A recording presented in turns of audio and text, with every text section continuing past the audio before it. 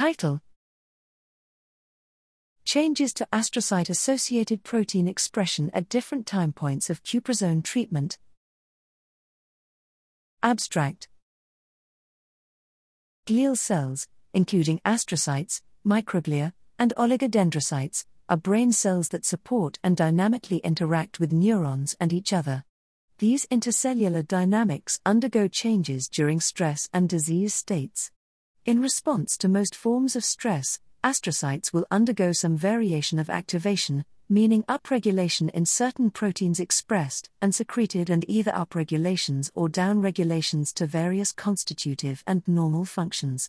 While types of activation are many and contingent on the particular disturbance that triggers these changes, there are two main overarching categories that have been delineated thus far, A1 and A2. Named in the convention of microglial activation subtypes, and with the acknowledgement that the types are not completely distinct or completely comprehensive, the A1 subtype is generically associated with toxic and pro-inflammatory factors, and the A2 phenotype is broadly associated with anti-inflammatory and neurogenic factors. The present studies serve to measure and document dynamic changes in these subtypes at multiple time points using an established experimental model of Cuprizone toxic demyelination. The authors found increases in proteins associated with both cell types at different time points, with protein increases in the A1 marker C3d and the A2 marker EMP1 in the cortex at 1 week, and protein increases in EMP1 in the corpus callosum at 3 days and 4 weeks.